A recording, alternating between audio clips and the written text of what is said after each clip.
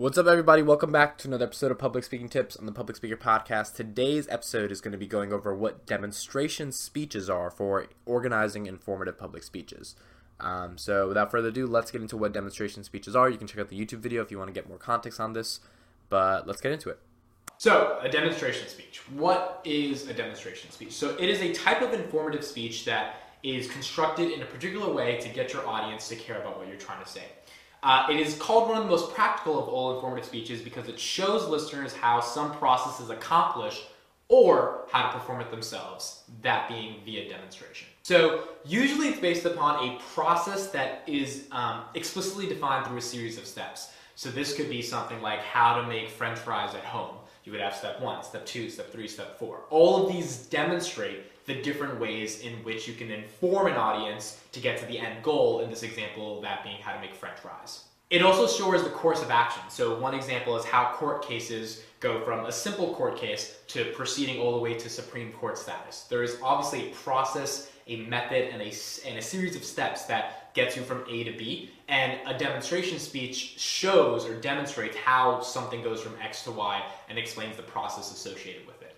Now, a lot of these demonstration speeches are incorporated on a microcosm in much more larger speeches. So you may be giving a strong persuasive speech, and part of the persuasive speech is to outline a series of steps for one part of the persuasive speech. So demonstration speeches are actually used very often in other types of speeches, but in and of itself, it simply is a way to describe a series of steps or processes that demonstrates what you want the audience to be informed about, whether it's how to make French fries at home or whether it's how normal cases go to Supreme Court cases. So usually demonstration speeches can be challenging to write due to the fact that the process may involve several objects, a set of tools, materials, or a number of related relationships that are interconnected with each other.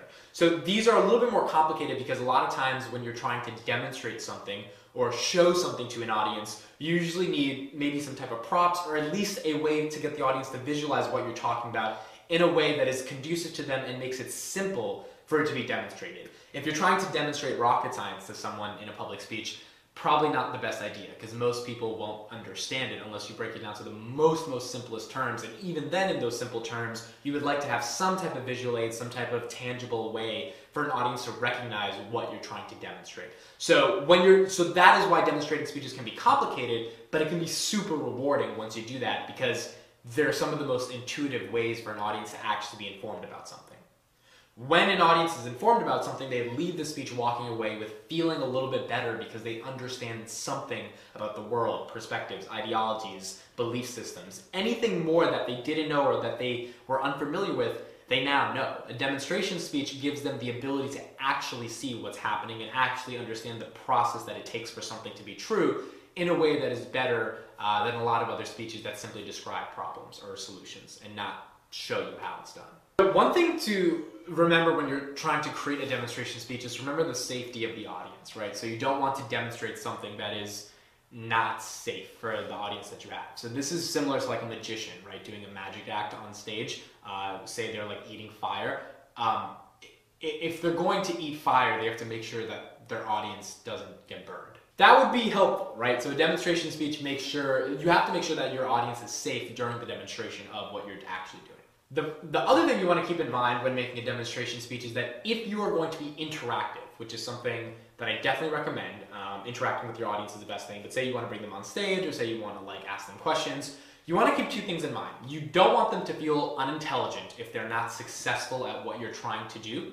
And the main reason for that is because you don't want them to feel as if they are embarrassed or they don't know what to say simply because they're not educated on the specific issue. So you want to keep sort of the emotional intelligence in mind of your audience. But the second thing is you don't want to get an audience member who's like a PhD physicist and knows every single thing you're talking about. Because at that point, they're not really informing them. You're not teaching them something new. So you want to just keep a balance of who your audience is, and this means doing audience research and knowing who exactly you're talking to in a particular manner. They should be intellectually curious, but they should also care about what you're trying to say in a way that keeps them safe and in a way that doesn't allow them to feel as if they're not smart enough to know what you're talking about. So this means you should practice your speech with just friends who may not know a lot about or may know a little bit about your topic and see how the interaction plays out to see if it's actually an effective demonstration. So here's a sample demonstration speech outline or example. The title is How to Survive If You Get Stranded in the Wilderness. The purpose is that at the end of my speech, my audience will understand what to do if they unexpectedly become stranded in the wilderness. And the central idea is that you can greatly improve your ability to stay alive and stay safe in the wilderness by learning a few simple survival techniques. So we have the title, we have the purpose, and we have the central idea. And now the rest of the speech will be about the demonstration to prove the central point. So this can be something like, so there's 3 parts here. The first part is sizing up the situation, the second part is the survival basics, and the third is finding help. Each one of those parts has 3 different subpoints that describe the basics of the parts. So for sizing up the situation, you have size up the surroundings, size up your physical and mental states, and size up your equipment. So know what you have available, what resources. Under survival basics, you have obtaining water, acquiring food, building a fire, and locating shelter. All of these are different processes to be able to actually survive in the wilderness. And then the third part is finding help. So this is calling or signaling rescue, wilderness navigation, and leaving a breadcrumb trail, which is one effective way to make sure that you stay safe in the wilderness. All of this would be the meat of the central idea of your speech, which is how to stay safe in the wilderness. And these would be the demonstrative ways for an audience to actually recognize how it's possible.